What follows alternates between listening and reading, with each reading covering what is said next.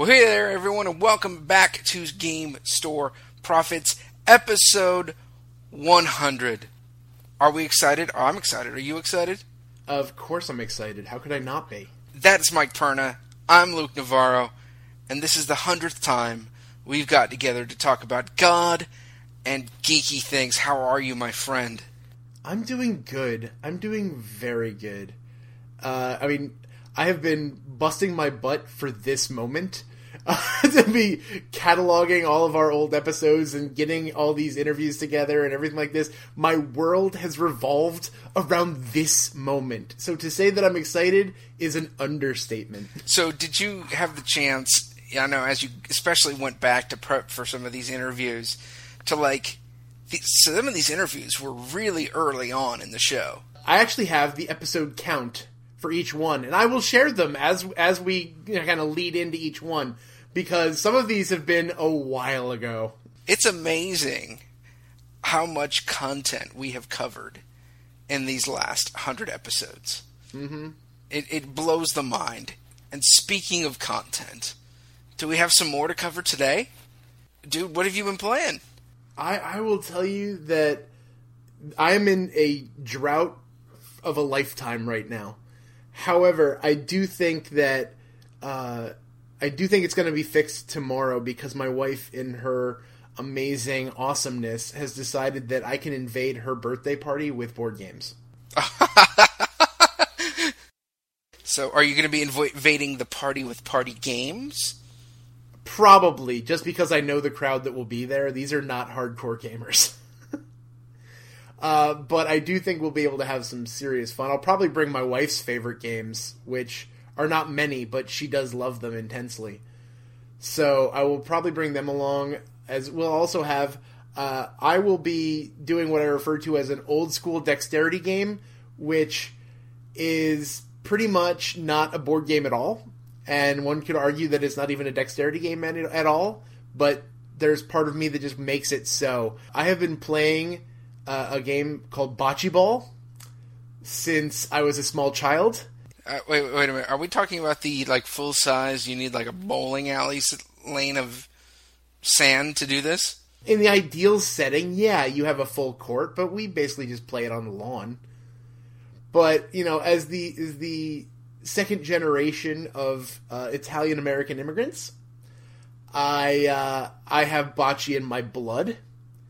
Especially because of the fact that I'm so close to New York, where old gentlemen in Sandsbelt slacks will still be playing bocce. See, I think it's more of an East Coast thing. Let me ask you this. Coming from the West Coast perspective, mm-hmm. Is bocce and lawn bowling this just different coast names for the same thing, or are those different games? It could be, without busting into a long thing, because this really is only it's a game in the broadest sense of a term. What happens is that there's each team has their own set of balls that they're throwing down the field, as it were. And the goal is that you're supposed to try and be the closest one next to this target ball, which is the first thing you throw out. You throw out this little tiny target ball, and every other player is trying to be the closest person to that. And you get points for however many are the closest. Okay, so it's pretty similar to what we call lawn bowling. I'm sure it is. I'm sure it's lawn very bowling similar. is curling with balls. Okay, so yeah, it's similar. Similar, yeah, but all sort of horseshoe variants. But yeah, that is in my blood, and I recently just picked up a very nice old school antique stone set. I gotta say that makes me pretty happy. Yeah, it is gorgeous. It is exactly like the one I used to play with my grandfather. And tell me that when you're out there playing, you're wearing some form of sun hat. Oh, I will. I will find one. That's beautiful. That's beautiful. I love that. But yeah, no, I'm super happy about that. And then probably, if in case you're curious, I won't go into all of them because we've covered most of them at any given time. If I say things about my wife's favorite game, we're probably talking Dixit, a game called Seasons, which I've written about on the site. Probably going to get some kind of uber big party game, something like Snake Oil or something like that. Games that... I'll probably bring Munchkin just because she loves beating me at it. So that's the kind of stuff we're dealing with. Like, real simple, real easy throwdown kind of games. Nice. Luke, what have you been playing? Got a couple of games in, one of which I think you own, and I'm sure we've talked about it, but just in case. A game called Abyss. Yes, I love Abyss. And so have we talked about it on the show? I'm sure we have. We've mentioned it. It was part of the Gen Con preview and everything like that. Okay. And I know in one of our early episodes after Gen Con, I said, yes, it is great. You should play it. But I don't think we did it in any kind of length. Well, in case folks are interested, it is set in an underwater kingdom. The king is dead, and the powers that be are trying to gain control. But basically, it plays out as sort of a set collection game with a little bit of engine building mechanics and a push your luck kind of draw system. And you are trying to get sets of cards which allow you to purchase locations in the Underground Kingdom, which essentially give you endgame points, and you just kind of continue on that way. It's actually a very simple game. Yeah, that explanation made it sound a lot more complicated than it actually is. Sorry. It's actually a really a much more accessible game than I thought. Just kind of looking at the box, it seems like it would be a more intense type of game, but really isn't. It's just collecting cards of various colors, buying various lords. Maybe they each have special powers. You get spaces. The spaces get you into end game. The opportunity for end game points, and at the end you add it up and see who wins. And so it's a real solid, fun game. I like the lords. I think they're interesting. I like their powers. I think that really adds something to the game. So certainly worth getting into if you've got a hole in your gaming world that this one might fit. The second game I played was much easier to explain, and that's a game called Stone Age. Oh, I keep wanting to play Stone Age. It's like the granddaddy of worker placement games other than Agricola. It is pure worker placement. Like, in fact, as I was playing it, I kind of hate to say this, but my thought was, is this it? Like, there's got to be something else going on here. Remember when I said it was really the granddaddy? There wasn't, this is what everything else built on. Right. And it's a little bit hard when you play a game like that, after everything else has done its building, so it can be a little bit unfair, in a way, to judge this game against Caverna, say. It's like, asking the little 8-year-old Michael Jordan, comparing his basketball skills against, 1980s Michael Jordan. It just wouldn't be fair. You know what I mean? Right, but I'm sure. That said, I'm sure the simplicity makes it so that it's actually a little bit more accessible, though. It is very accessible. So that said, this is a game in which you place workers to do really a pretty small number of things. There are a couple of different actions that allow you to advance, basically 3. Your ability to increase your food production, because every turn you do have to feed your workers. So I guess that is a little bit more complex than it could be. You can mate your workers, and thus get another worker. And I apologize for any families who are listening and have to explain that now. Whoops. Where do workers come from? Yes. Well, when a mommy meeple and a daddy meeple. Never mind. And finally, you can improve your technology. Now, this is where the game is interesting. The rest of the actions are all... well, I guess that's not right. There are some actions that are allowing you to use powers based on cards or tiles that are coming up. Those also give you endgame points. But the resource gathering, the actual gathering of the resources, of which I think there are 4, and they're probably something like wood, brick, stone, and gold. But I could have one of those wrong. But you know what I mean? They're all like the standard resources that resources gather when you're gathering resources. Right. But the cool thing about this is you put a certain number, however many workers, I mean, up to your however many you have, on one of these, and that's how many dice you get to roll. And each resource has a certain cost, if you will. So we use the example of wood. Wood is the lowest cost resource, I suppose, apart from food. And it costs 3. So let's say you put 3 workers toward that. Well, now you have 3d6, and you roll 3d6. Well, let's say you averaged about, well, how about a 10, right? You would get 3 wood. 3 times 3 is 9. You have 1 left over.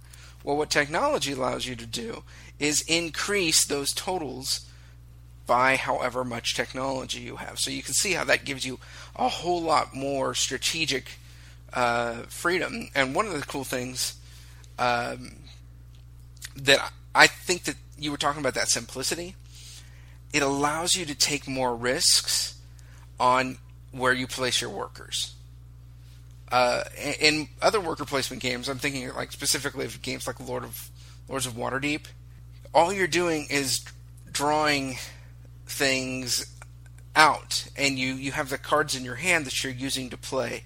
Well, in this game, if you're wanting to, say, buy a building, you have to have all of the resources right when you put that worker on that buy a building space.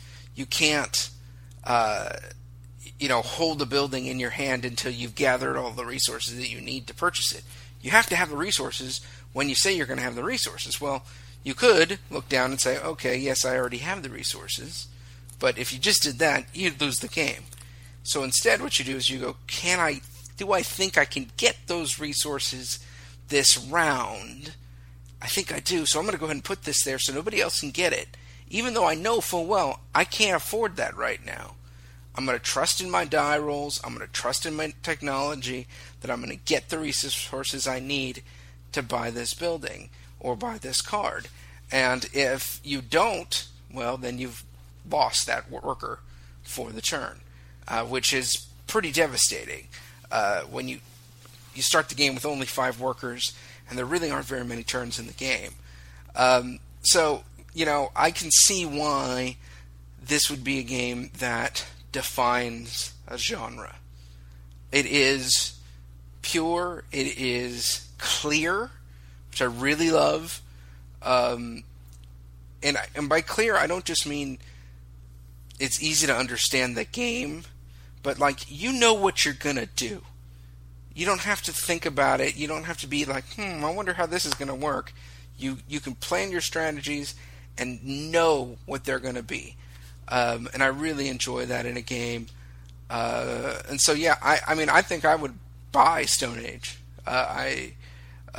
Because it's a perfect kind of game for me. Because I always want those games that are the kind of archetypical game of the genre.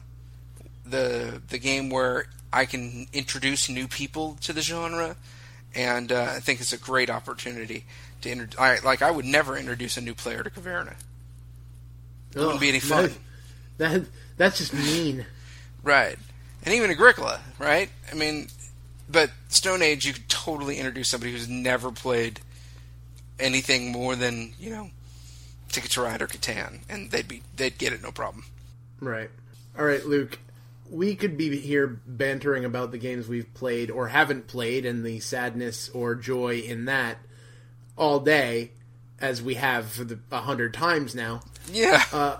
However, we did want to make this episode special. And in order to make this episode special, we decided that we were going to try and call back as many prior guests as we could to come back and kind of give us an update on how they're doing and, just what it's like in their world right now. So we're going back. My kind of subheading or subtitle or whatever you want to call it for this episode is getting the band back together. Because there are people who we haven't talked to since 2012. Yeah, that's a little befuddling. Right? When you really...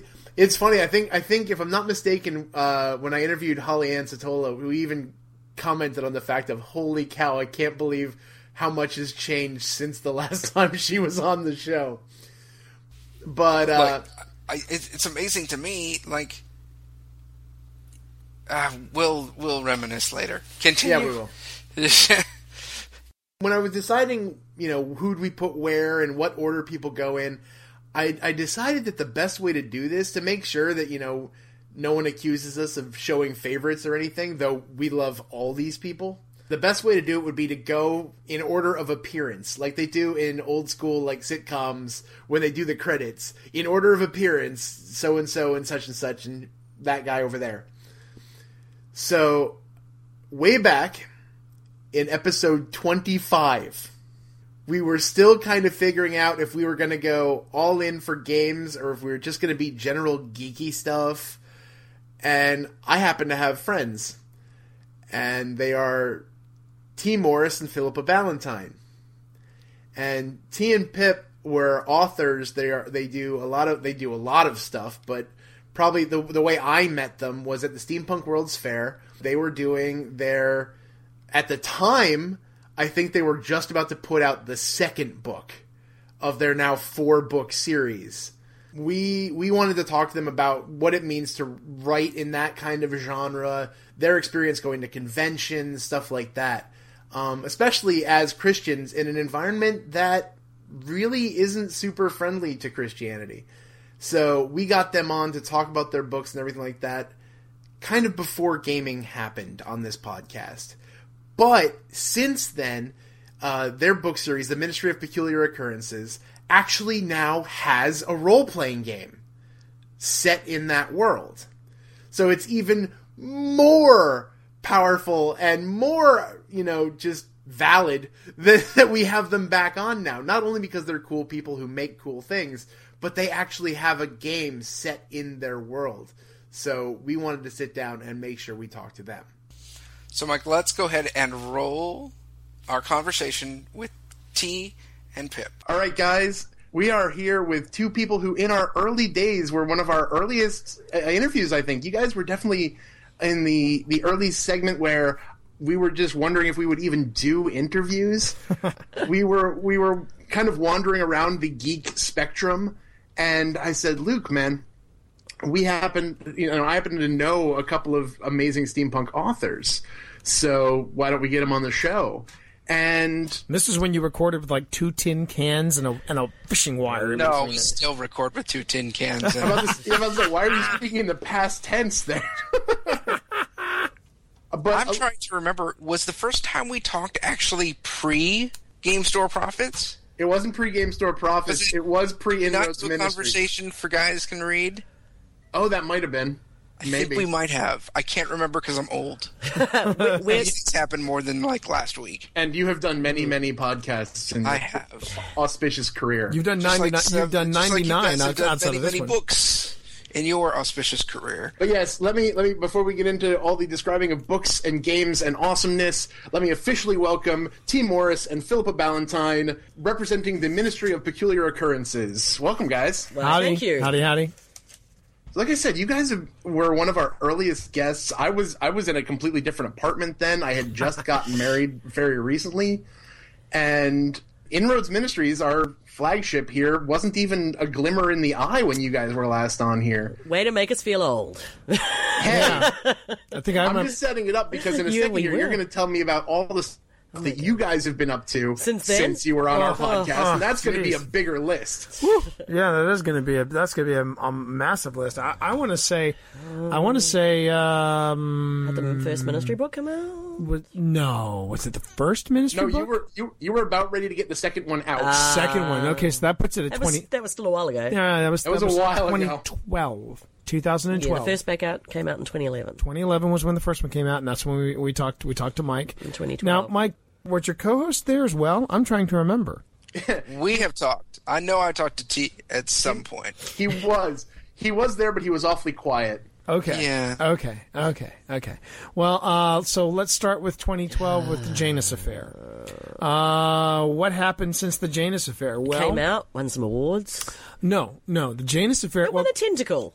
No, Phoenix. You always think that the tentacle was one No, it for the was Janus Phoenix Affair. Friday. It was one for Phoenix Rising. Then the Janus Affair came out. That season of Tales from the Archives, our podcast found at ministryofpeculiaroccurrences.com, that came out and won the Parsec Award for Best Anthology. Oh, that's right. I won. I beat you. You beat me. Yeah, we were both nominated for the first season of Tales from the Archives. But he's not bitter about it. Not at all. I know I probably can't say that on this podcast, but I will. I might have to do some editing. You might have to throw in a sound effect or two. Yeah. So anyway, yeah. It's all right. I've got the award. Yeah, that's true. She does. Actually, so I was nominated for a Parsec along with Pip. And that was also the year. 2012 was the year that the Ministry of Peculiar Occurrences shut out the entire short story. That's right. Category. Was that the one that the PC Herring won? And PC and for short cast, small cast. No, for large cast. Yeah. We shut out short cast, and then there were two Ministry stories in long cast. It was Starla Hutchton and PC Herring, and PC Herring won for the 7. So. God, that feels so long ago. I know, it feels like ages ago. So 2012, that was the year of the Janus Affair. Yeah. 2013 was the year. Hang on now. Wait a minute. There was also happened? the Goodreads in 2012. In Goodreads, we actually placed higher with the Janus Affair than we did with Phoenix Rising. Yeah. In Best Science Fiction of the Year. So that was nice. We didn't win it. I think Who won it? Who won it that year? Some guy called Stephen King. That was the first year again. Your memory is terrible. Yeah, I know. I don't need to have a memory. I have you. Yeah, okay. So that was 2012, and Janus Fair did win the Steampunk Reader's Choice Award from Steampunk Chronicle. That's right. Right. And then we went from being published with Harper Voyager to being published with Ace. And because there was a gap in between, we decided to do something. We decided to do the Kickstarter for the original anthology called Ministry Protocol, Thrilling Tales of the Ministry of Peculiar Occurrences, along with the Ministry Initiative, which was the role-playing game. Something that I am a proud owner of. Yes, you were one of our backers. Thank you. And the best part about that was that we obviously made our goal. And we even got some of the stretch goals, which were even better. Like Pretty Dice. We got Pretty Dice. We got pretty nice artwork in there. We got... that Alex White guy. That Alex White dude. We got a lot of good stuff in there. And then in 2013 came out Dawn's Early Light. And that was the third book in the Ministry Protocols. In the Ministry of Peculiar Occurrences series. And we did a third season of Tales from the Archives, but due to a gap in our programming, we weren't eligible for a Parsec Award, sadly. That brings us up to 2015. In 2015, we've got Book 4, which is called The Diamond Conspiracy. That's coming out. And then we've got an award that we're waiting to hear word on. We're in the finals for the RT Reviewer's Choice Best Steampunk of 2014. Yeah, we got in there with some good people. We got in there with Delilah S. Dawson. Corinna Cooper. Mel Jean Brooke. Sorry? Mel Jean Brooke. So I think we're the underdogs. Oh, we've got 2 supplements coming out this year as well. And then we got 2 supplements. We got the supplement from Peter Woodward. If you want to play a villain. I don't think it's actually called If You Want to Play a Villain. No. It's probably villains. It's called the Rogues Gallery. Oh, is that it's called the Rogues Gallery. And then we've got the R&D supplement should also be coming out late this year. So that brings us up to speed on all the stuff that's been happening in between 2012 and now, at least with the Ministry stuff. That sounds great. Tell me about the Ministry Initiative, because, man, I was super excited when you guys announced that you were going to be releasing a game in your universe, because I love your books. So the fact that I could play around in that world was pretty awesome. Well, you should thank me. You just wanted to dress up while you role-played. Look, just because I have a 4-foot-tall iron wrench does not mean that I want to bring that to my gaming table. Of course I do. Why wouldn't I? It would make a great scepter for the for the game master. I love that. So I'm going to sit back and let Pip tell the story about how this deal with Galileo Games came to be. So we were at Balticon. All stories start this way. We were at Balticon. This one time? At Balticon? So we're at Balticon, and we run into J.R. Blackwell and Brennan Taylor. Mm-hmm. J.R. Blackwell is, of course, mistress of all creative arts. And Brennan Taylor, who is the creative force behind Galileo Games. And we were doing a flyby. One of those things at conventions where you're not, you say, hey, and you have 2 minutes to talk to somebody, and then we all separate and go our separate ways. And I think I sort of said something to Brennan such as, hey, wouldn't the Ministry of Peculiar Occurrences make a great role-playing game? And then we went off our separate ways. So then 6 months later... 6 months later, I get an email from J.R. Blackwell. And she said, I just got finished talking to Brennan. He hasn't heard from you. About that pitch. About that pitch, and he wanted to know if you were serious or not. And I look at Pip and I go, what pitch is he talking about? And no kidding. It was comedy gold. Pip looks at me and goes, I have no... Oh, my God, he thought I was serious. Let's go with that. And I went, serious about what? She tells me this story, and I'm like, he thought you were pitching. She was like, and Pip's like, I didn't think I was pitching. I just thought it was a funny thing to say. But you know what? We didn't care because we now had the ear of Brennan Taylor. So we went out and went up to Philly, and we were at Casa de Blackwell with JR, with PJ Schneider, who is actually upstairs right now with our daughter. PJ Schneider was there, and it was the two of us and Brennan. And we started talking about what was the concept behind a role-playing game for the Ministry of Peculiar Occurrences. And the tough thing about this for me was I'm old school. I'm D20. I mean, those were the only games that I played were D20 games. So when they started talking about this thing called Fate Core, I'm like, what is this Fate Core that you speak of? What is this strange art? But what made Fate Core the perfect gaming system for the Ministry? And this was as Brennan put it. Brennan Taylor basically said, yeah, I read the books, and they're all very character-driven. They're not setting-driven. They're not about the quest. You get into the heads of the characters, and it's all character-driven. And Fate Core is very character-driven. So he basically gave us this concept of how in the Ministry Initiative, you play an agent. And the Fate Core basically works on the aspects of your character, which is great. But Brennan also picked up on this little fun detail about the books, where these two wacky people, Axelrod and Blackwell, run R&D. Who could they be? Who could they be based on? I wonder. And the thing that Brennan picked up on was that the weapons that were given to the agents, the experimentals, well, they could work. But they also might not. Or they might not. Badly might not. They badly might not work. And it isn't like Q Branch in the 007 movies where they go, oh, it's not perfected yet. No, these weapons are like, oh, actually, take it out and see what happens. Yeah, let's, do take notes, just count on your fingers. Yes. And so not only do the players have aspects that they play for and against them, their weapons... You have a gadget or a weapon or something, and that has aspects as well. So this is, and I find it funny. We actually worked that into Dawn's Early Light. As a matter of fact, the whole idea about these aspects was there's a scene in Dawn's Early Light where Wild Bill Wheatley has got an experimental. I believe it was the Edison Winchester Mark I, and he says, "Yeah, it's an experimental weapon. It carries Winchester shells, but it also throws out a bolt of lightning." And Wellington asks, "Well, what's the wattage?" And he goes, "Well, it's either going to stun, or it's going to incinerate." And Wellington looked at him. It's a dice roll. Yeah, and Wellington was like, "Well, that's mad." And Wheatley says, "Not. I said it was an experimental." And so keeps things interesting. Yeah, and so sure enough, we love the concept of Fate Core, and we think the Ministry is a nice fit for that. And also, don't forget the other supplement was actually Sonic Boom, our daughter's idea. Yeah. Because we were coming up with ideas for stretch goals and things, and she said, well, what if you want to play a bad guy? And we were like, oh, a bad guy supplement. Yeah.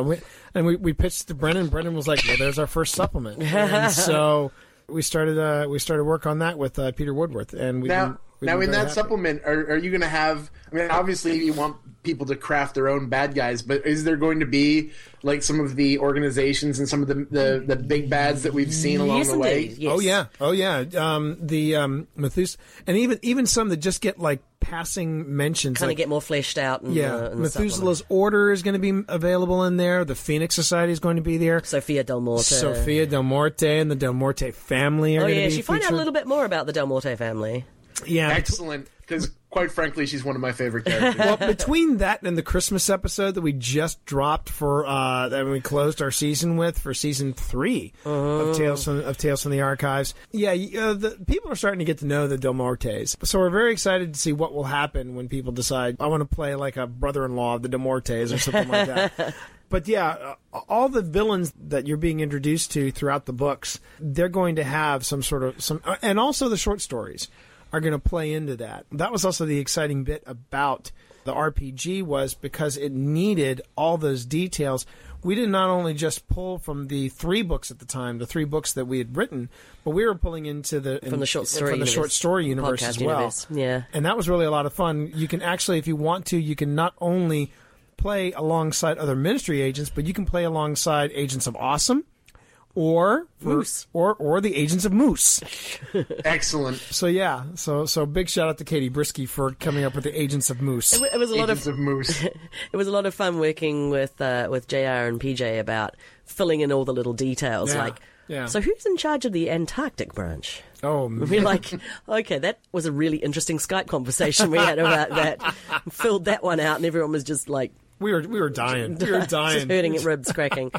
But it's been a lot of fun, and it kind of codified the universe, I think, Yeah. in a little bit Yeah. more of a way. It's been a really weird evolution. I almost hesitate to say this, but I'm going to say it anyway.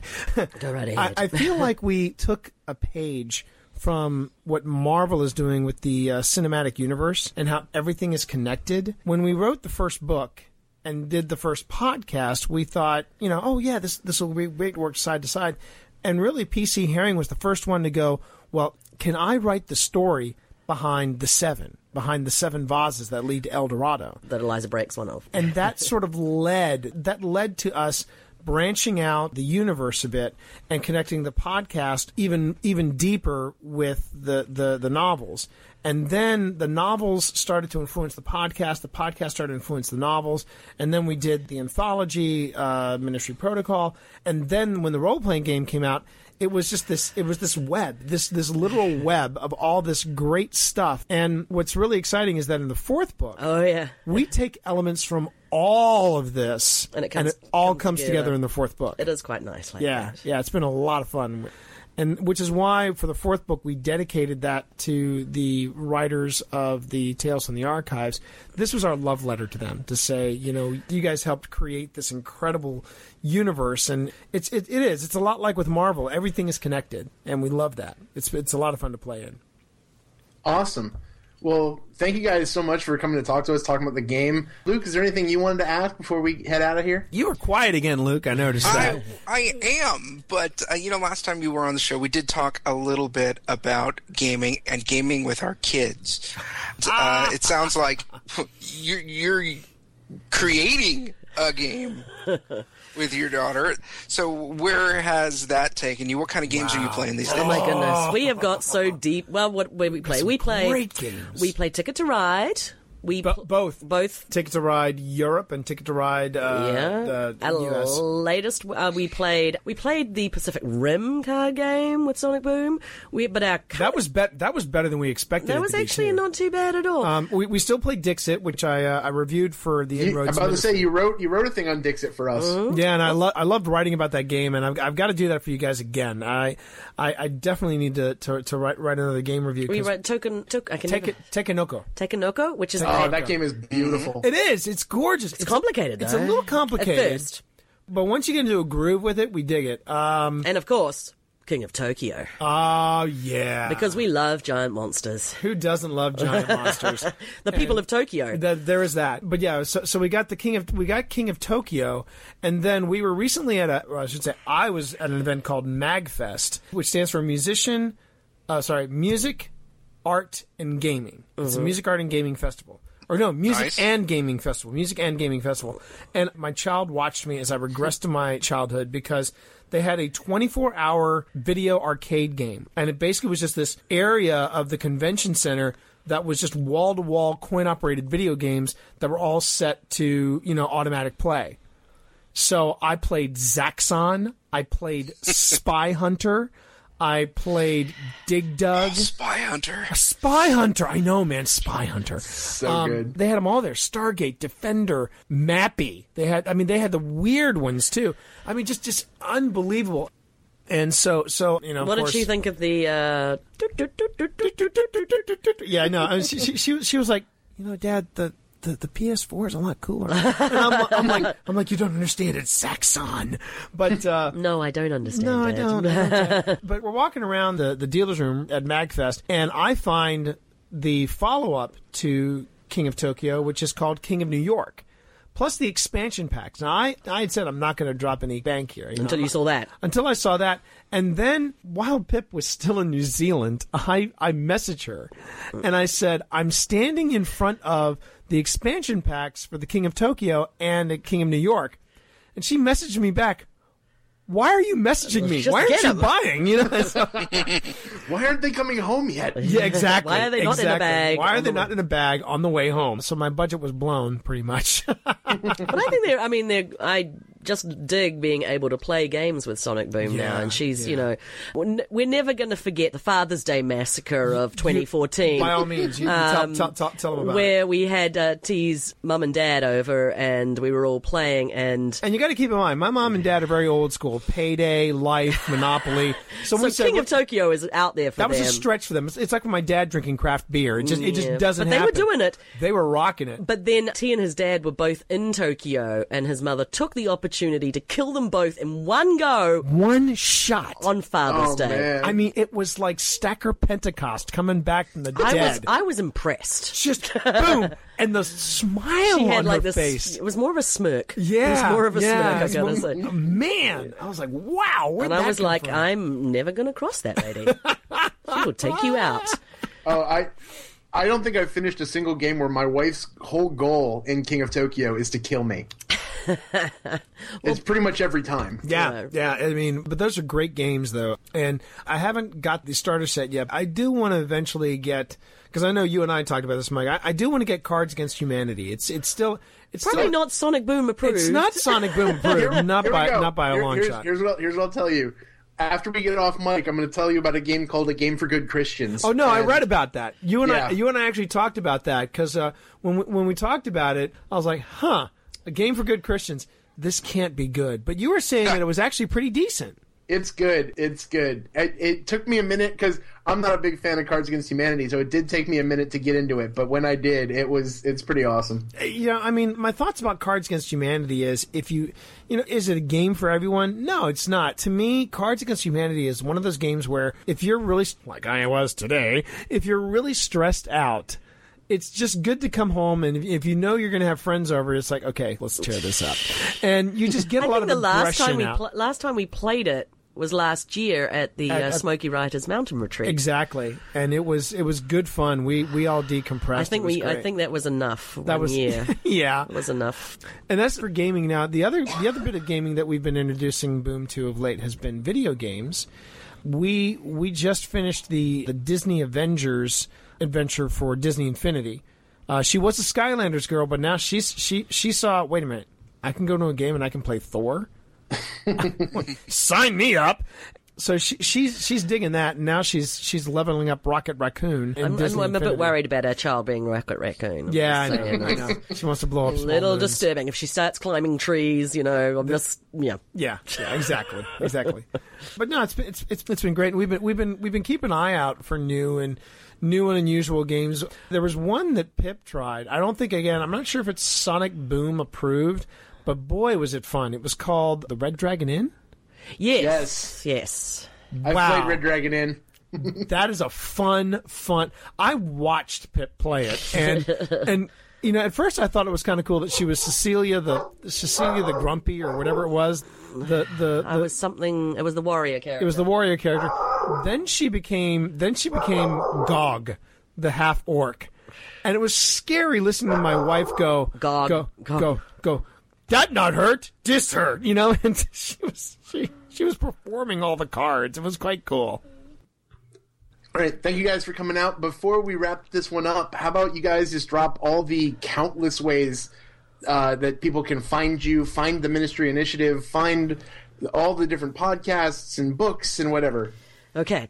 ministryofpeculiaroccurrences.com is where you can find all the links to our Tumblr, our Pinterest, our Facebook page, our Google+, everything ministry related is there for your perusal, including the podcasts.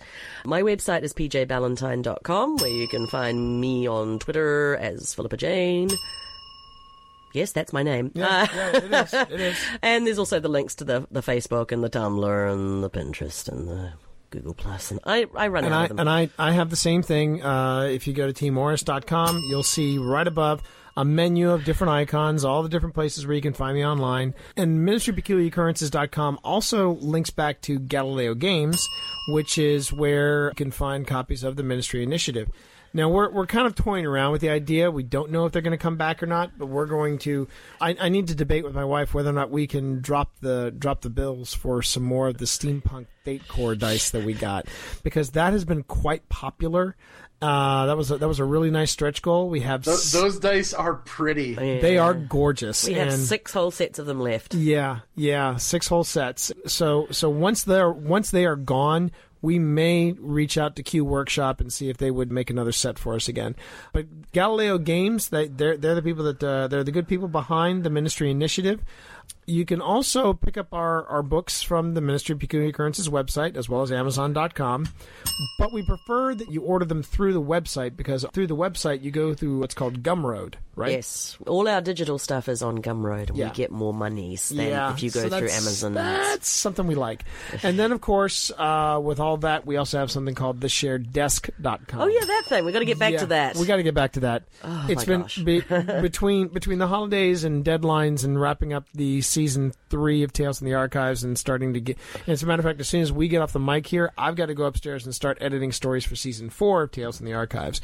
And that's about it. Oh, we also should probably mention the websites for pjschneider.com and jrblackwell.com, because they're the people that help make the game. And we can't say enough good things about them. Luke, I never want to complain about how much crap we have to put at the end of our show over again. That was the short version. All right, guys, thank you so much. I hope you just continued success with both the books and the podcast and the game and everything. And eventually I'm going to be able to get this to the table, and when I do, I'll be sure to let you know about the agent that I roll. Please so do. That you never know. Maybe he'll end up in a book. I'm just saying. It could happen. It could happen. All right, thanks, guys. Thank you. Okay. All right, our next guest, oddly enough, is not the same person we talked to during the actual episode, because the next person happened 5 episodes after T and Pip came on. We got to talk to Mikey Bridges from Game Church. Now, I don't know if you've really sat down and seen the progression of things, but Game Church is kind of everywhere now. They've gone from a handful of guys in Ventura, California, who decided that video games are awesome and can share the love of Jesus, to literally a global endeavor. They have people all over the place. In fact, I couldn't even get Mikey. The reason I couldn't get Mikey was because at the time I was recording all these interviews, Mikey was in Russia. So I actually just randomly called out to those guys. I said, hey, can we just have somebody record something? And we actually got 2 guys from Game Church. We got Brian and Dave. Basically, they gave a short update. And even a couple of times in their interview, it's hilarious because Mikey was back in 2012. It was September of 2012.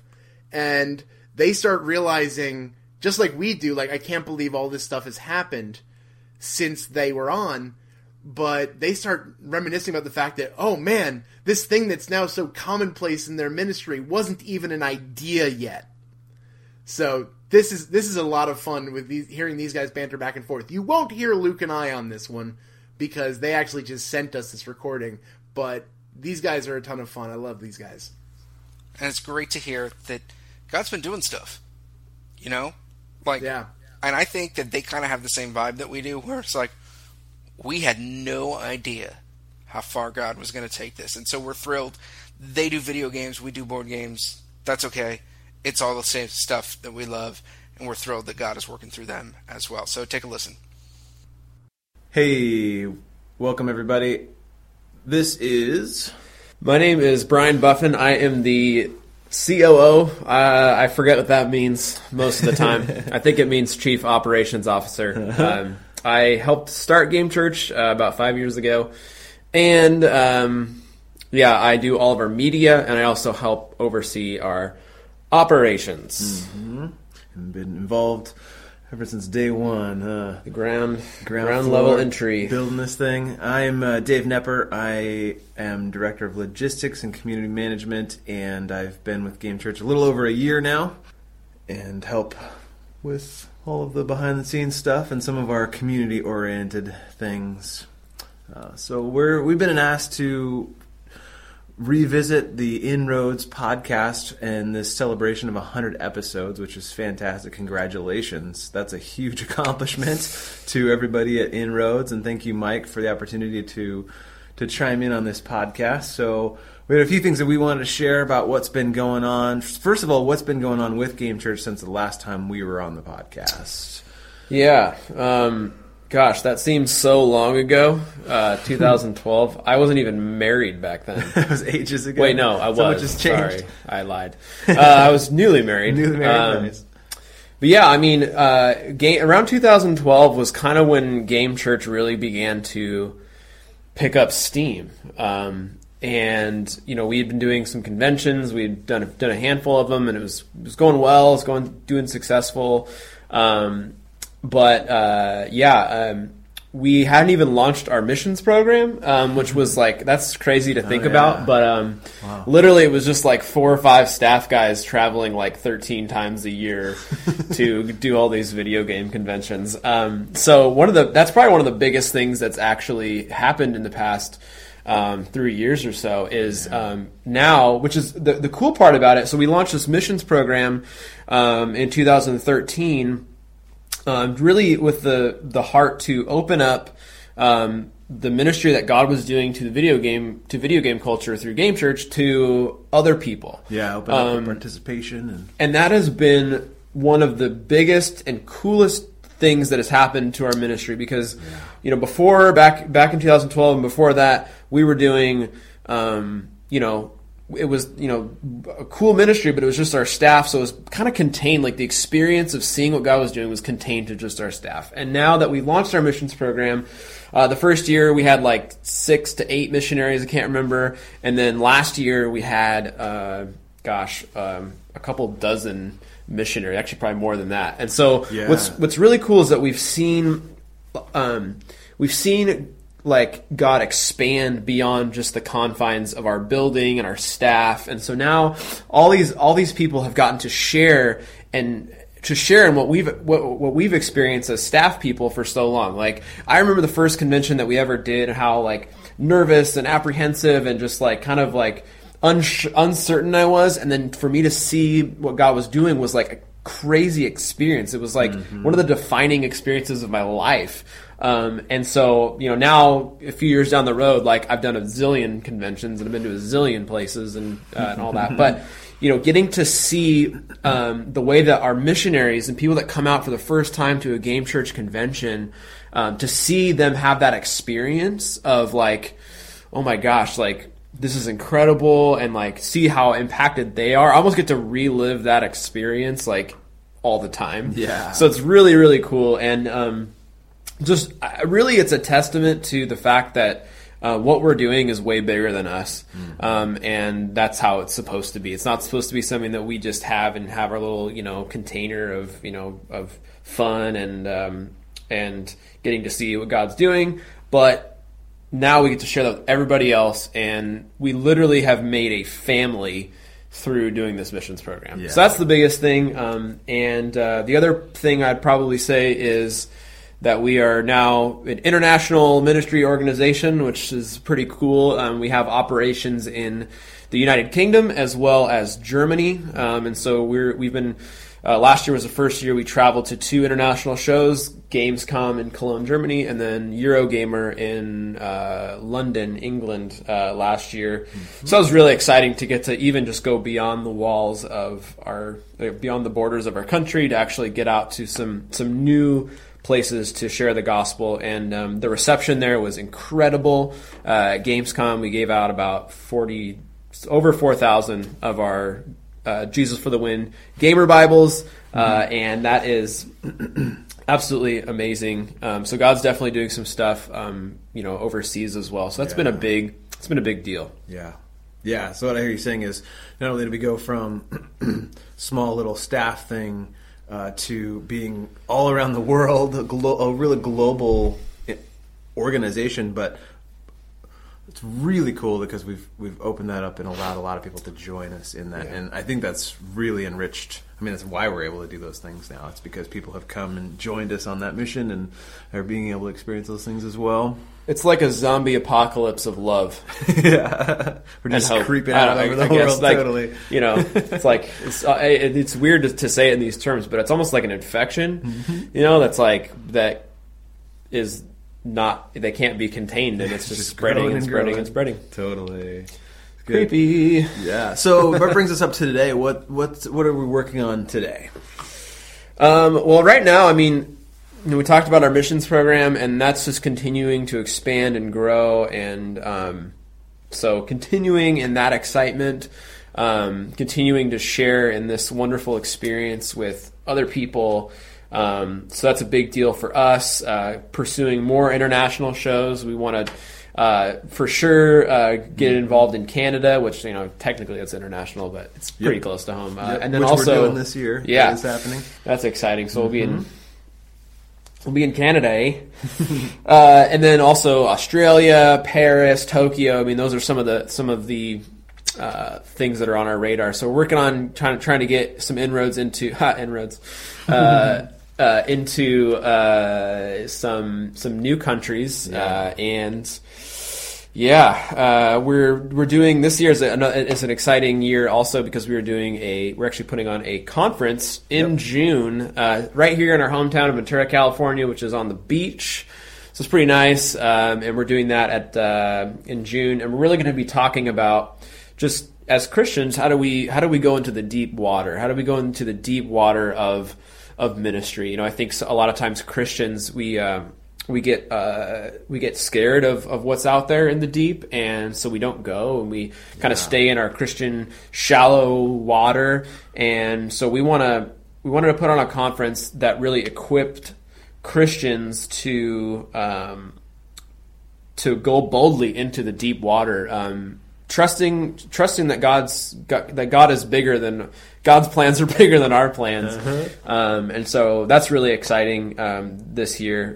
And you can still register if you want to. I think it's $100 now, but it's $100, and that covers your hotel room for 2 nights and your food, which is pretty sweet. It's a pretty sweet deal. So all you got to do is get your butt to Ventura, California, which, I mean, I know it's summer, but it's still way, way, way nice. The weather's going to be great. Beautiful. And you literally will be staying on the beach. So for $100 plus your travel expenses, it's a pretty good deal. Yeah. So you can go to gamechurch.com/the academy to sign up and learn more and get Register some more info. Yep. Yeah. That'd be good. We'll be talking at that about some of the things that we've seen over the last couple of years, too, and how going into deeper waters has enabled us to do some of the things that we're doing and continue to do those things. So you don't want to miss that for sure. And then, of course, future. Future. What are we looking at in the future? Oh, man. Well, I feel like I just said a bunch of things about the future, but now and future is... Yeah. We're always looking into the future and looking at what's next. Really, what is God doing so we can partner with Him and see that happen within Game Church. So yeah, shows and I think I think we just want to keep growing, and we want to. I mean, in the future, we just want to see God do more awesome stuff. The one thing that we're kind of working on right now, that we're going to, that's more of a future thing, is we're actually finally, after like 5 years of doing this and 5 years of continually being asked at shows time and time again, do you guys have a game? Which is always kind of annoying because everyone asks us that. But we are actually in the process of developing a game. I'm not sure exactly when that's going to be done or when that's going to be released, but at least getting the wheels turning. The wheels are turning on making a game, which is really exciting. And we want to do something. I can't tell you too many details about it, but we want to do something that's really that's kind of a fresh new take on creating a game that's not like a Bible game, but like basically a game that tells a new story about who God is in a creative way that people can connect with and relate with. So it's a storytelling game. It's a very much a story based game, and we really want to. Our goal with it is to really to provide a fresh new perspective on who God is, and that's really centered around more our mission, the mission of Game Church, right? It's like. Our one of our main goals is to change, especially within gaming culture, is to change the perception that gamers have towards who Jesus is and what Christianity is all about. Because so many gamers have heard things or seen things and started to believe things about Jesus because of the lens, because of this Americanized lens that we have as Christians and the way that Christianity is seen in our culture. And so really, the game is a big function of that game is to help do that in a creative and refreshing way. Mm-hmm. That'll be exciting to see it. Don't know when it'll be available, but it will be available. The worst thing you can do in making a game is to say when it's going to come out, because then I feel like that at the minute that you say that, like you just totally shoot yourself. I think there's enough case studies within the gaming world to go, that's not a good Looking at you, EA. Well, actually, no, they just put out the game anyways and profit off of DLC. Good going. Totally. All right, and last question, how can people help? How can they be involved, and how can they find us and be involved in what we're doing with Game Church? It's really easy to get involved with what we're doing. And we started something, and that's actually, I totally forgot to mention that, something that we started post-2012. We have a Facebook community. Oh, yeah, that was post-2012. Gosh, man, I can't believe I forgot that. Well, good thing we remembered. So... Game Church, we started a Facebook community called Game Church City back in 2013. We just basically set up a Facebook group because it's really easy for people to connect on Facebook because everybody has a Facebook account, and it's really easy to get updates and see what's going on. So we started a Facebook community back in 2013, and since then it's grown to, I don't even know how many members we have at the moment. Close to 1,600. So 1,600 people are part of this Facebook group. We even have like subgroups underneath that for like different niche areas. Mm-hmm. Anime. There's a group just for women. There's a bunch of stuff on there. And so that's really where we try to plug everybody into is Game Church City. So if you go to facebook.com/groups/Game Church City, you can go on there, or just search for Game Church City on your Facebook app or on the Facebook website, and just join up. Come join the conversation. Totally, we'd love to have you be a part of that. It's really a lot of people think it's just like a place for like Christian gamers to hang out. It's really not that. It's a place for everybody to hang out. It's an inclusive group. There's definitely mixed company in there. And so basically we just want it to be a place where we hang out, talk about video games, and talk about life and just kind of everything under the sun as it relates to the life of video gamers. Of the gamer. Yeah, yep. And so definitely get plugged in there. You can always go to our website at just at gamechurch.com. We have tons of great articles there, really thoughtful, insightful articles that talk about the meaningful moments in gaming and really drawing out some spiritual themes from games. A lot of indie games coverage there. And I think that's pretty much it. Unless I you think want to... the biggest one, really. Those are great. Those absolutely do those things right now. Go join Game Church City. Be a part of the conversation there. And check out the website. And most importantly, if you want to help, if you want to be a part, if you want to join into what Game Church is doing, come on a missions trip.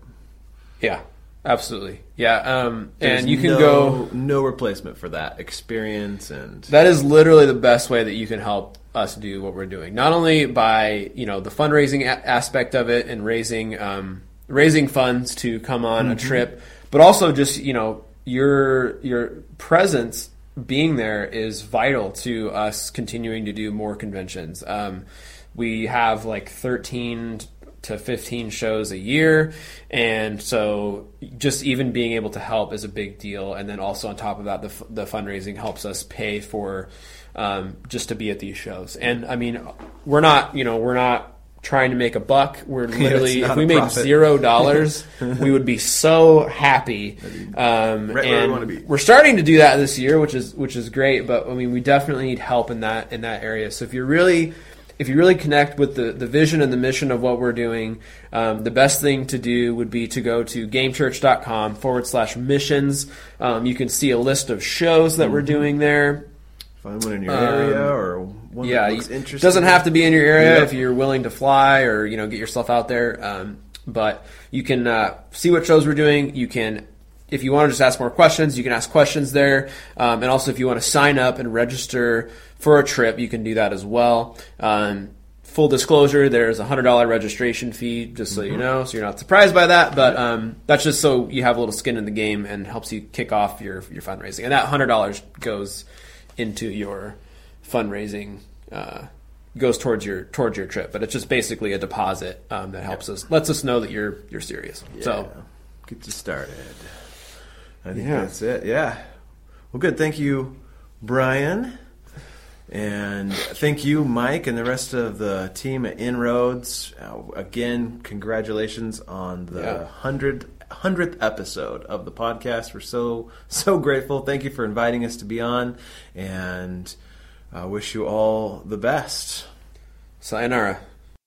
Listening to that, it's really crazy because now I write for Game Church on occasion. Occasionally they let me talk about board games and video games that I happen to like, and so it's really cool to just hear their progress. In a completely different turn of events, we go from somebody who is all about video games and doing this epic kind of, I don't even know what you call it, like this epic scale with whole staff and an army of volunteers, and then you get one guy who is absolutely in love with Jesus, just absolutely trucking out there for ministry and has a heart for gamers.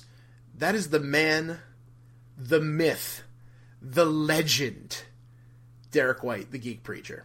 You know what, man? Like, if we had like that kindred spirit who someday we will meet together in a tavern and go on the most epic adventure with, it would be the Geek Preacher. I kind of do, because I get to hang out with him at Gen Con. And like, but you know what I mean? Like that reoccurring character in the 18 novel set, like he's our Flint Fireforge. You know what I mean? Of all the characters, you went with Flint. I love Flint. I'm a fan. Yeah. So let's take a listen to Mike's conversation with the Geek Preacher. All right, guys. One of the most interesting interviews that I did in the early days was when a buddy of mine sent me a video of this guy preaching at Gen Con, and he said, "Perna, you need to see this because it's basically you about 10 years older." And I said, "Come on, man. There can't be more than one of me. The world would implode in upon itself." But I watched the video, and I completely agreed. So immediately after watching that video, I connected with Derek White, the Geek Preacher. And we have him back on right now. So, Derek, how are you doing, brother? Man, I'm doing good. Doing really good. Just a little tired, but otherwise just living life and enjoying it. Well, before I say anything, obviously this happened a while ago, and off air, I've congratulated you for it, but congratulations on your ordination. Yeah, man, it's been a long process. Without going into a ton of detail, most people don't realize how long ordination can take in the United Methodist Church, but we require that you have a master's degree and you spend at least 2 years as a probationary minister.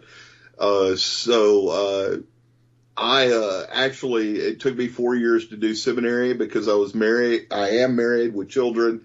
And so it took me 4 years to do seminary, ended up doing about 3 years of probationary work. So I started the process back officially in 2008.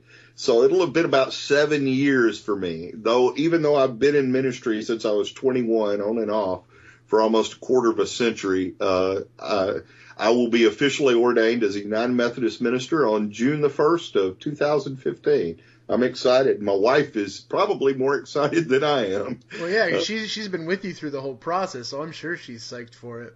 Oh, she is, man. You saw this girl who was raised nice, conservative Presbyterian, and she's like, man, I'm going to be shouting. I'm like, what? Don't scare the Methodists, sweetie. Don't scare the Methodists. So we're excited. Yeah, it's been a long process, but it's been a wonderful process, and the support of my friends and my colleagues and the support of the geek community has been overwhelming. I mean, when you got guys like Tim Kask and Frank Mincer supporting you and sending you messages of encouragement has just been amazing. Friends like Luke Gygax and just people like that sending me messages telling me, hey, Derek, man, we're here behind you. Non-Christian geeks, atheist geeks. I mean, just that level of support just blew me away and really excited me. So it's been and of course yours, man, Mike, you were there praying for me. I know that, thinking about me, telling me to keep on, keep it on. And that means a lot more than you know.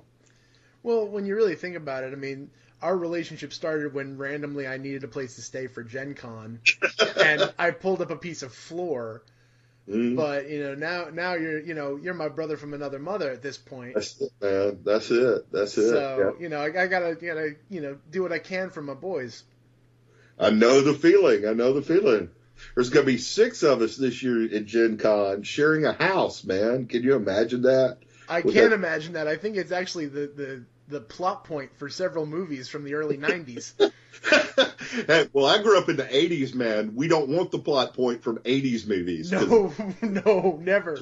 What's the noise at the window? Remember, the movies in the 80s taught us one thing. Don't split the party. Never, ever. Party. So, yeah. And we're going to have 2 Australians with us, which is going to make it just even better. That's going to make it crazy. So... Well, I know I'm looking forward to Gen Con. What do you think? I mean, obviously you've got a lot of just different activities going on with Gen Con because you are actually – I'm kind of piggybacking on, Christian Gamer Guild and Fans for Christ, but you are neck deep in that. That is your baby there. So what are some of the things that you're looking forward to at Gen Con this year? Well, I mean, Gen Con in some ways over the last few years – has when I first went to Gen Con and began helping out with the worship service and assisting and preaching, it was fairly easy for me. I just would get up on Sunday mornings, go in there, preach, do my thing, and got to have fun the rest of the time. But over the last few years, it's really grown. Now that we have the booth in the dealer's hall, making sure that the booth is set up, making sure that we've got it looking nice, we've got things there to give out, making sure we've got things there to sell because everything we sell at the booth goes to pay for the booth next year.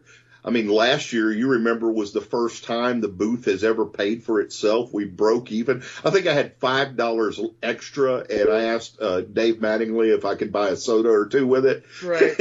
And he said, sure, man, go ahead, $5. So last year we raised the money for it, of course, not realizing that you couldn't pay the insurance in advance. So I still had to pay the insurance myself for the booth. But so making sure the booth is set up, making sure all that's good to go, making sure we've got candy to give away or whatever we're giving away, making sure the items are there that we're going to sell to raise money. Then planning the panel this year. We're going to have a really interesting panel. We're going to have Chris Odie on there, who was heavily involved with the Dark Dungeons movie. He was on our panel last year. He touched on the movie and media some. This year our focus is going to be geek media, geek movies, maybe geek writing, maybe get us some geeky Christian writers on the panel. Maybe I know a geeky Christian comic artist or two who might be willing to get on the panel, somebody new, somebody we've not had before. So I've got that planned. I've got the service on Sunday. Then there's a couple of events I have to be at. I'm looking forward to the release of the Knights of the Dinner Table live action television series or web series. That was a Kickstarter from last year. I've known Jolly Blackburn since 2003. We've gotten to be really great friends. And so I've got to be at the premiere of that. That's a big one. I'm trying to remember. There's another event I'm supposed to be at. Oh, if I'm not mistaken, I remember the tail end of Gen Con last year, you were approached by a lovely couple who wanted to have you be part of a specifically powerful event in their lives. Yeah, they talked to me about doing a wedding. The only problem with that is, and I've gotten this request before, I sat down with the couple, but one of the things that, I always do, I believe strongly in, is premarital counseling. Now, I don't require couples to go through premarital counseling with me, but I do ask them to go through premarital counseling. I have found, and statistics have held out, that premarital counseling tends to knock down on the percentage of divorces among people. And so the statistics are, the old joke, 80% of statistics are made up on the spot. But I've seen statistics somewhere around 60 to 70% of people who get premarital counseling, get good premarital counseling, don't get divorced, which is good, considering our divorce rate in this country is about 50%. It all fluctuates. The numbers fluctuate, but it's something I believe strongly. And my wife and I went through it. It was a wonderful thing for us. I've done premarital counseling for a number of couples, and the couples who have taken it seriously have had wonderful, strong marriages. I've had people go through professional licensed counselors. I've seen them come out of the premarital counseling and just go into marriage seamlessly. Wonderful. It's been a good thing. And so any couple that asked me to do a wedding, I just said, look, I require you to go through premarital counseling. The problem with that couple, like many of the other couples who have approached me at gaming conventions, and I've had this happen before, they haven't gotten back in touch with me. And they haven't given me an update. So I'm really worried I'm going to pop up at Gen Con and they're going to go, hey, we're here to get married. And I'm going to go, whoa, wait a second. And especially with everything that's going on with marriage right now, I mean, it's crazy because every state has different regulations and how it's done. And so when I do an out-of-state wedding, I have to make sure all my I's are dotted, my T's are crossed, all that fun stuff. People don't realize how tricky it is. You've done weddings, Yep, and I've done them here in New Jersey, one in Pennsylvania, and one in Connecticut, so I know exactly what that's like. Yeah, and you got to make sure the licenses are straight. You've got to make sure, I got asked to possibly do one in Wisconsin one time, and the particular county that wanted the wedding was everybody had to come up to the courthouse, the minister and the couple, to get the license. Oh, wow. Just that particular county. So you have to be, very strict about making sure that you do that, because you don't want to just sign a piece of paper and then 6 months later these people find out they're not legally married, right. Which is a whole conversation that neither you nor I want to go into. Not even kinda. We're not touching that one with a 10-foot pole because there's a pit trap up ahead. There we go. Yeah. It's lined with spikes. Aren't they always? Yeah. Well, and the other thing, and you talked about this on your podcast, I mean, the other thing that we're going to have to be very, very aware of at Gen Con this year, and this is something I've been planning for, and we're going to talk privately a little bit about this when we both get up to Indianapolis. The whole thing with the law in Indiana right now and what they're going through about who you can serve and who you can't serve and all of that. So we know there are going to be some negative attitudes toward Christians with Indiana passing that law. And so we've got to let people know that we're there to serve all people. That's the great thing about you, Mike. I know we're on the same page on this, is we're there to minister to everybody and serve everybody. And the idea that Christians would tell a person, no, I'm not going to serve you because of your gender or your sexual orientation is just atrocious. Christians should be the people at the forefront of serving everybody, no matter what. And, and that just breaks my heart. So we're going to have to, make sure that we're there and we're showing people the love of Jesus, and we're living out the love of Jesus by serving everybody. And so that's something we're going to really have to prep for, make sure that all our people that work the booth are aware of that, make sure that everybody's able to give their own opinion, but to let them know that they're not speaking for the Christian Gamers Guild or Fans for Christ. They're speaking as an individual, I will say, though, that Christian Gamers Guild and Fans for Christ both believe in loving and serving all people, and we don't want to discriminate against anybody, regardless of where they're coming from. We're there to show people that Jesus does love them, Jesus cares for them, and most of all, Jesus forgives each and every one of us, because we're all a bunch of filthy sinners when it boils down to it. Well, amen to that. All right, Derek, well, I know that you want to go and hang out with your good lady wife, and I want to allow you to do that. Oh, most definitely. But yeah, I also want to thank you so much. I'm glad that we could get you here on part of episode 100. I don't think we could have done episode 100 without you. Well, man, dude, I just want to tell you, I am just so proud of what you've been doing with this podcast, the people you've been reaching. I hear from people all the time who are telling me, it's so funny when I have somebody, hey, man, have you heard of these Inroads folks? I'm like, yeah, I think I know who you might. I know a little bit about them. I know them a little bit. Yeah, man, they're awesome. And I just want to say, man, I appreciate your drive to keep this thing going. I just want to affirm you in what you're doing. That's the reason I wanted to be on here, man, is to affirm you, Mike. I have seen you go through struggles. I have seen you be frustrated. I've seen you feel beaten down. But what you are doing is touching the lives of people. You are showing Christian gamers that they can stand up and be who they are in the life of the church. You are showing non-Christians that we love them and that we're just another gamer with another thing that we love and adore. And you're showing them that you are a person just like them. The only difference is that you have this thing that guides and directs your life, and that's what makes you different.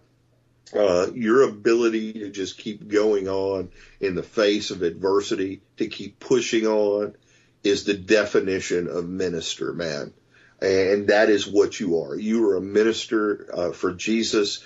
You're a minister for Inroads Ministry, and you do amazing, wonderful work. And I just cannot imagine all the hats you wear, how you do it without the presence of God in your life.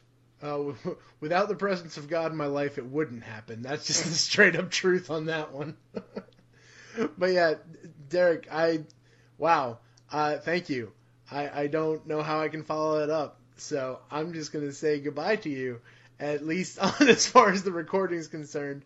And, and I love you guys, man. I love what you're doing. It does my heart good because I know I'm not always going to be around.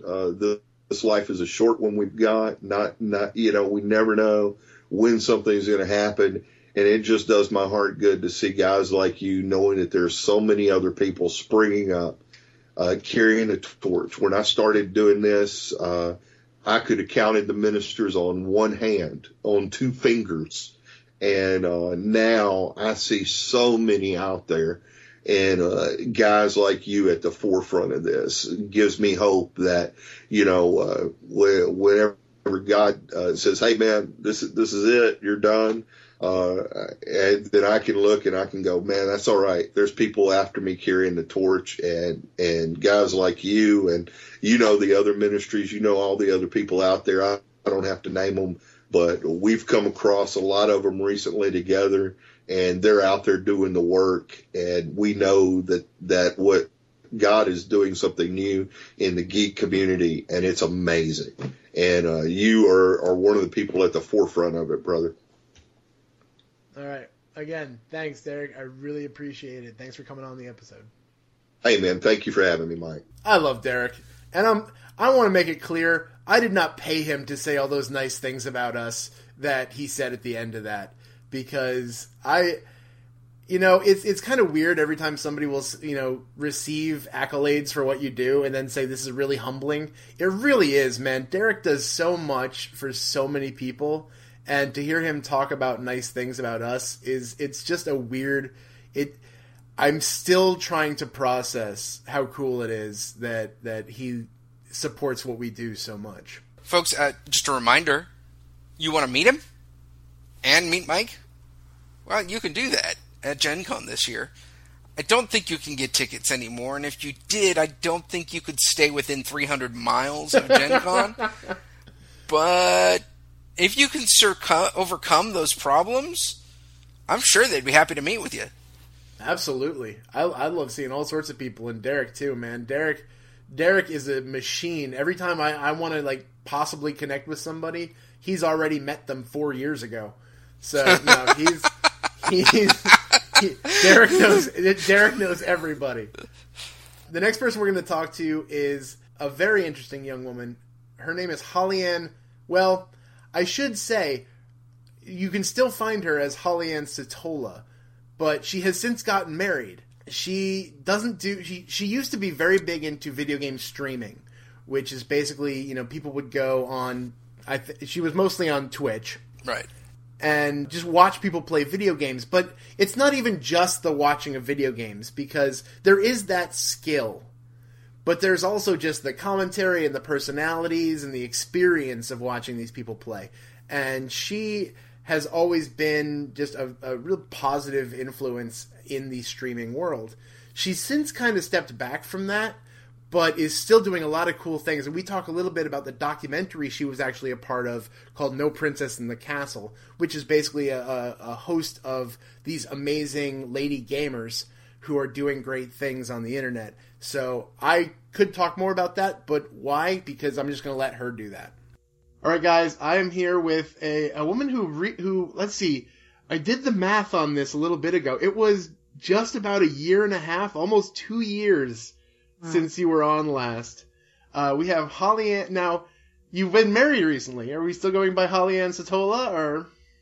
Well, for gaming, I keep Holly-Ann Satola. I like to pretend that I'm like a celeb, so I just keep Holly-Ann Satola for gaming, and then, but I did change my name, so I am Holly-Ann Simon officially. Awesome.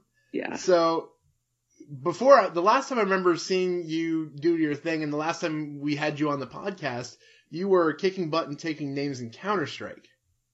Yeah. Gosh, that was a year and a half ago. That was a year and a half ago. So what are you up to now? Goodness. I mean, I feel like a lot has happened in a year and a half, not only just on a personal front, but especially for gaming.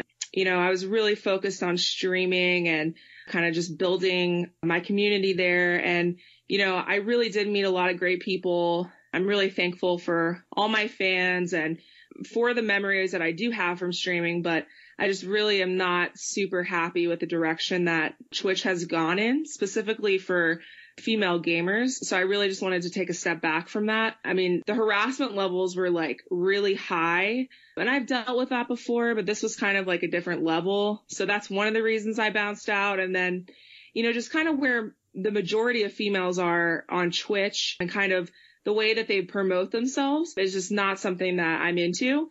And it kind of came to the point for me that I didn't want people coming into my channel and assuming that just because I'm a female and I'm streaming, like that's what I was about. And I just decided it was something I didn't want to associate myself with any longer. So I deleted my Twitch, which was really hard for me to do. It sounds really like lame, but I spent a lot of hours. I'm about to say, you put some quality time into that. I'm not surprised that would hurt. Yeah, I mean, pressing that delete button, and I wanted to do it so many different times, but I really just felt like it was the right thing to do. But I was concerned, like, oh gosh, like this is the end for me and, you know, for my gaming. And the funny thing is since I've stopped streaming, I feel like things have taken off even more for me within the gaming industry, which I feel like is God telling me, like, see, yep, I was telling you, back up from the streaming and, you know, I'll open doors. And I really feel like that's what's happened. Started filming for the film No Princess in the Castle, which is super exciting. It's one of my things I've always wanted to do is be in a documentary, and I'm like their starring girl in the film. And it's a documentary about female gamers and also just women in the gaming industry as a whole. So I'm super thankful to be a part of that project. We started filming, I think last year. I've done a couple filming sessions and a photography, like little photo shoot. And then once I come back to California, we're going to do some more filming. So that's been really, really fantastic too. But I'm not playing Counter-Strike anymore. So I play sometimes for fun. And by sometimes, I mean like maybe once every 2 months, I'll play a couple matches with my husband. But I've really been branching out big time as a gamer. My friend Ashley and I have really been playing every co-op for PC that we can get our hands on. So I've been playing through some old games as well, and then also some new ones. Just recently played through Dying Light, was doing some Assassin's Creed Unity. We're big Saints Row people, so just played through the small DLC Gat Out of Hell and waiting for the next Saints Row. So I feel like I've really been expanding as a gamer, not just like in the FPS world, but also in some MMORPGs. Played a little bit of Neverwinter, been playing some WoW. So I'm actually really happy with where I'm at in my gaming spectrum currently, which is cool. Very cool. So when you're not doing the gaming, I wanted to get a lot of time into No Princess in the Castle, but I just want to answer this real quick one before that.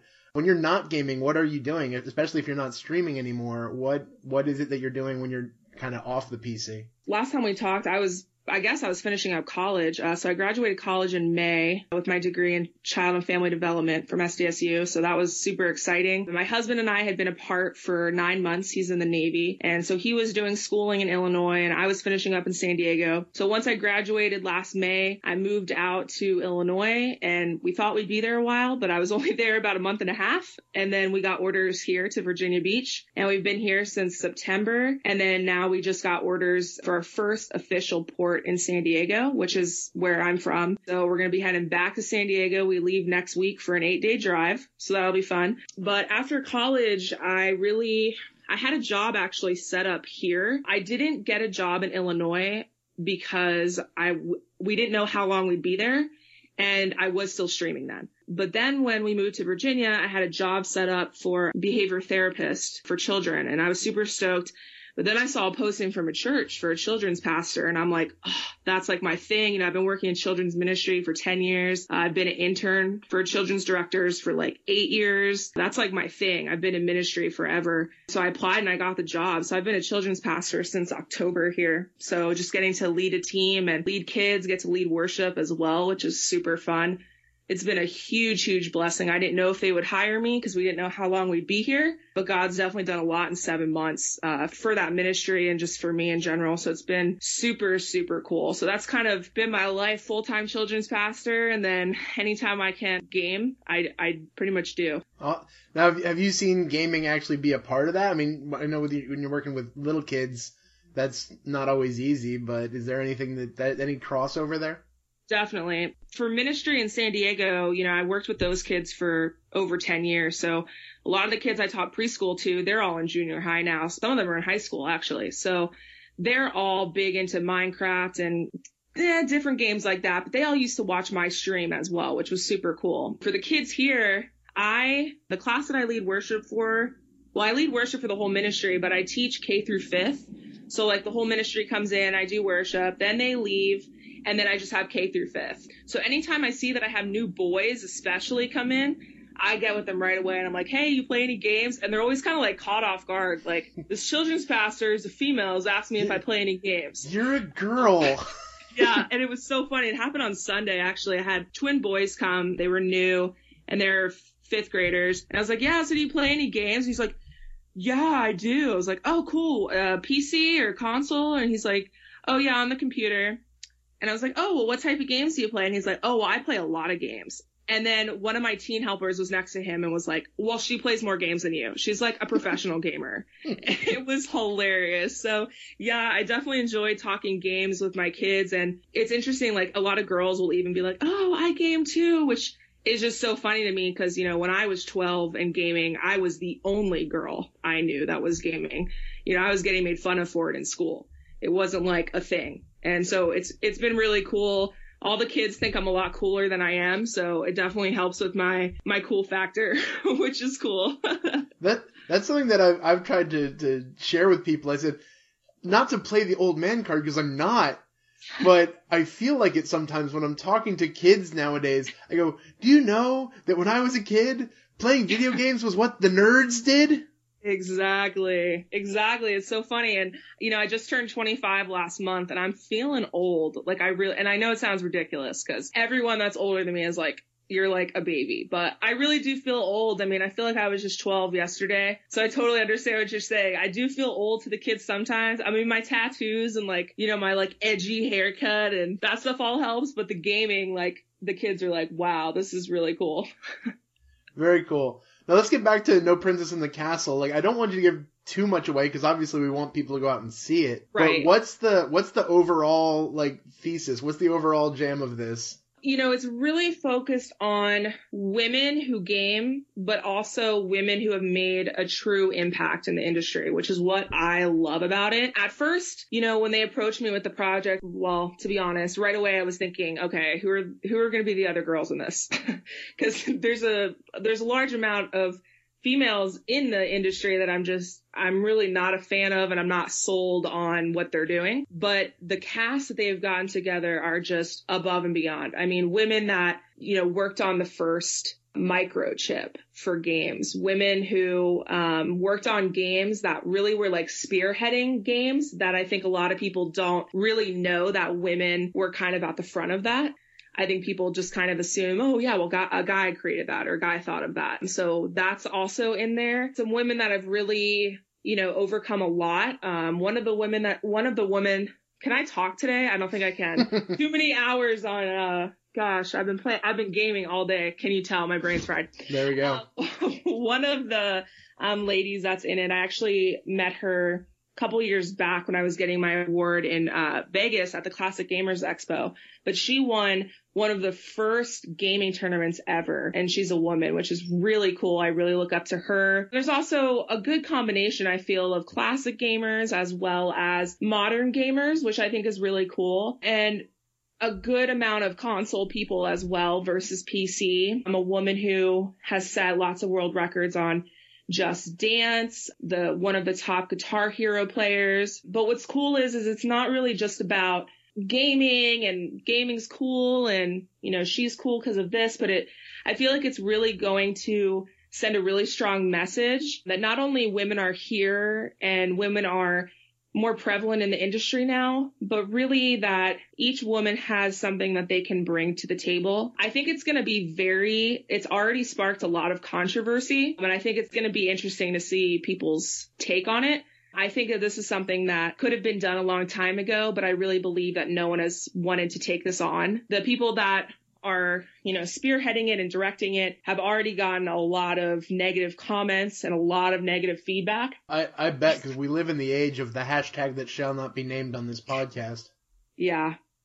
And, you know, it's really interesting because, like, a part of me is surprised. The bigger part of me is not surprised. You know, it was kind of expected. There's also but there's a few males that are also going to be in the film that are playing a big part as well in a lot of the production. And Patrick Scott Patterson's one of them. And, you know, he has a whole thing on his site for women that game. And he interviewed me a while back and some other women that are in the film. And he's always gotten slack for that. He has people messaging him constantly, you know, wow, why would you even have a section on your site for women that game? Like, That's just so dumb. That's so pointless. So his perspective in the film, I think, is going to be really crucial for a lot of viewers as well, especially for some males that may be viewing that are like, this is ridiculous. But the thing that's so funny to me is I think back to maybe 2000, but MTV came out with a documentary about girl gamers. And it wasn't really like a documentary, but it was like a true life, I'm a girl gamer. I think that's what it was. Oh, yeah, I remember that series. Yeah, and I'm not going to even say the girls' names on here because I don't want to give them any credit. Yeah, we're that's not all I'm going be, to say for that. We're not going to be hating on any individual, but yeah, that I feel like got a lot of positive feedback. Like I feel like people were like, "Wow, those girls are awesome, and they're so hot, and this is so cool." And this was when girls weren't gaming. Right. So I think now that girls are gaming and girls are in the industry and girls are competitive and girls are working in industry jobs, as game developers, I think that has been what has caused more controversy. Do you know what I mean? I think guys see girls as, oh, well, they're stepping in now and they're taking jobs. They're taking my graphic design jobs, or they're taking my spot on a team. Yeah, we talked about it before when the whole thing first really started to flare up. Yeah. We talked about the fact that a lot of guys being stupid, quite frankly, think of it almost like, you can't play in our sandbox, and that they get all up in arms because they think that somebody's intruding on their turf. I mean, I understand it to a point. I mean, I'm like very traditional and I'm very conservative, and I'm like, I kind of have the traditional view a bit to a woman in my mind, and I kind of live by a lot of that for myself.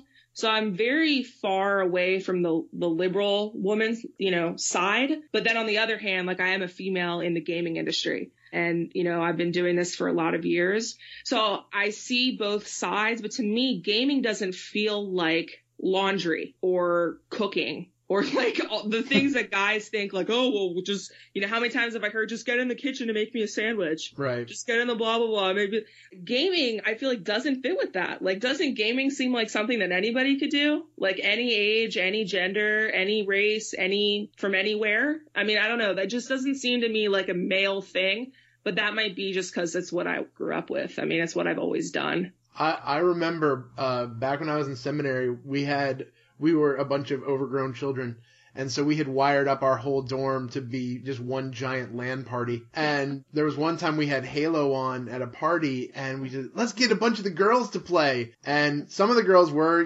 what certain people would think of. They're like they were playing Halo, and there's like spinning up in the air going, I'm getting dizzy. But then there was this one girl who destroyed all of us. And I personally found that amazing. I never understood this thing about, putting up the fences and the He-Man Woman Haters Club and everything like this that's come out of this. Because I thought it was awesome. More people to play with. Yeah, I mean, I was just asked this recently in an interview that I did with Obsolete Gamer. And what he was saying, he was kind of asking me, where he thinks this harassment and this idea kind of stems from. I noticed I was getting a lot of hate on my stream because I was successful at what I was doing. I think people look at other people's success sometimes, regardless if they're male or female, and they envy that success. And I know I've totally done that.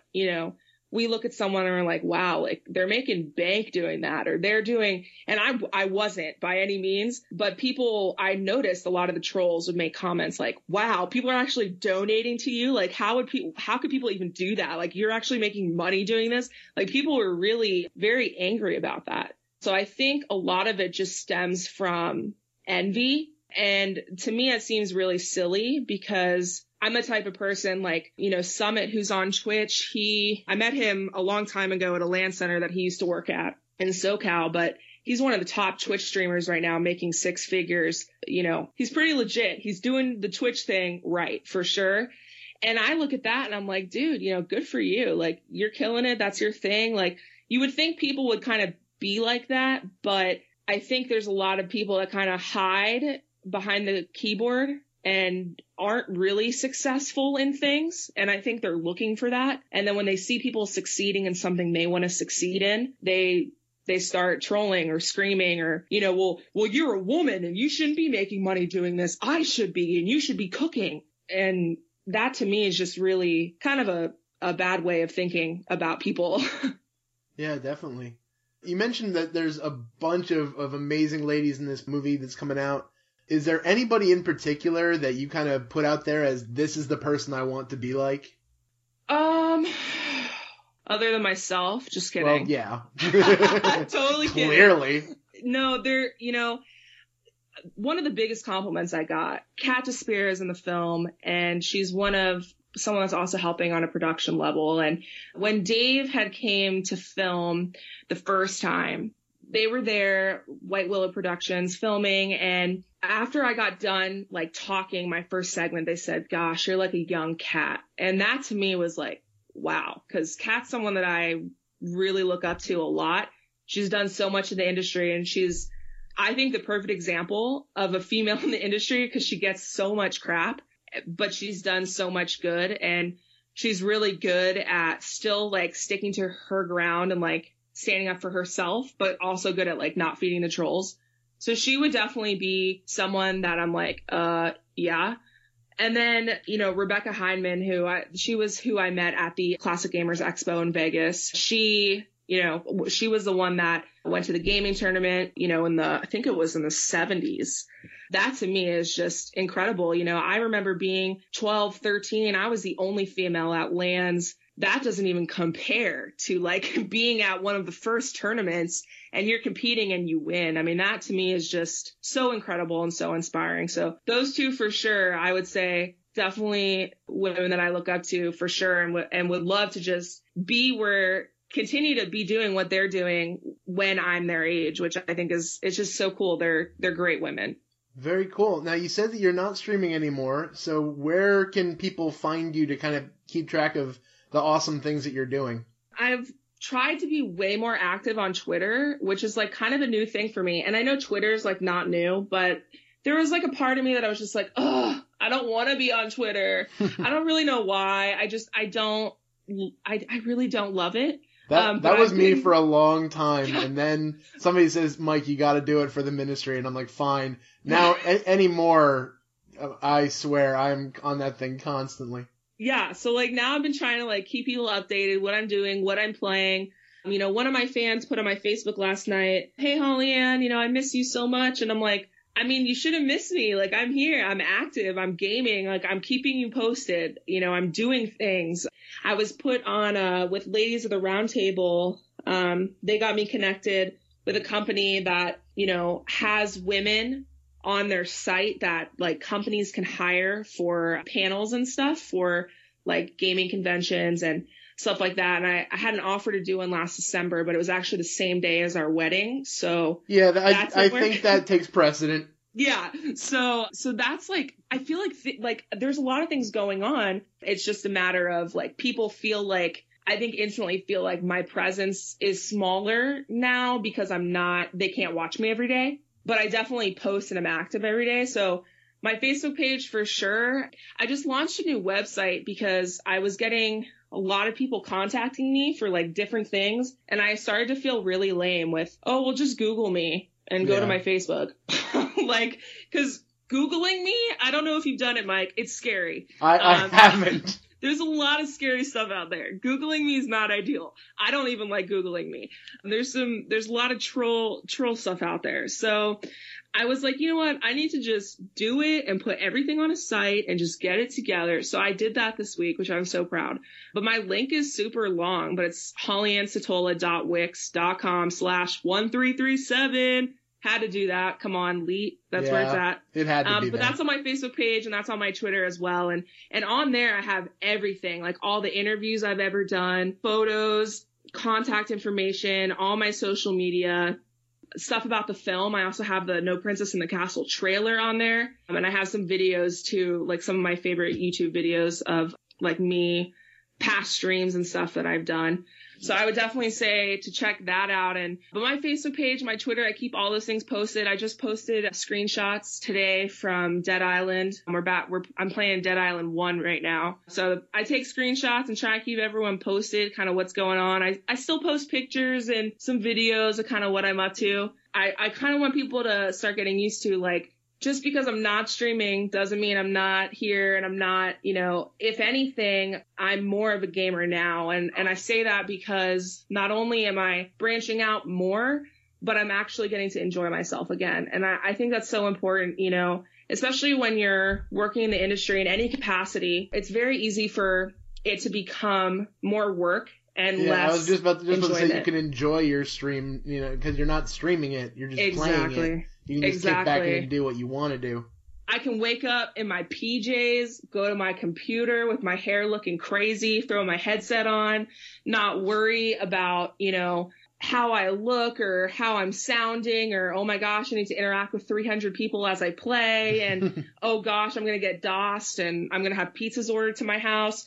I mean, just like all of that has gone, and I've really been able to get back to, why do I love gaming? What makes me a gamer? And I feel like that's so important, especially with this filming right now. I mean, when they first filmed me, I was like hardcore in my stream. My stream was going really well. Things were super great. I mean, all the trolls were there, of course. They never go away. But things were great, and I was digging my stream, and now I feel like I've just evolved so much as a gamer. I feel like I've learned so much, and I really feel like I'm back to that 7-year-old girl just in love with her Super Nintendo, which makes me really happy, because that's what gaming's about. It's about having fun and about trying new things. Well, that's awesome.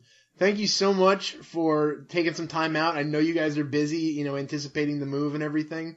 But I hope you just have all the success in the world as you go back out there to the West Coast. Thanks so much for having me. I really appreciate it. I'm stoked for you guys. Congratulations to you guys, too. 100th episode. Really, really awesome. I look forward to talking to you guys soon. All right, folks, this is where I'm going to cut you off for this portion of episode 100 for now. Normally, our episodes last about an hour, and that's kind of the format you've come to expect from us. But we had so much fun talking to our guests and talking about our hopes for the future of GSP as the podcast and Inroads Ministries as a whole that episode 100 is closer to 3 hours of content. In order to keep the format close to normal, we've broken the episode into 2 parts. Make sure to come back for part 2 of our episode 100 Spectacular, where we'll talk to Marty Connell from Rolling Dice and Taking Names, hear a message from the guys at Saving the Game, drag the behind-the-scenes members of the Inroads board onto the airwaves, and read a couple emails from our listeners.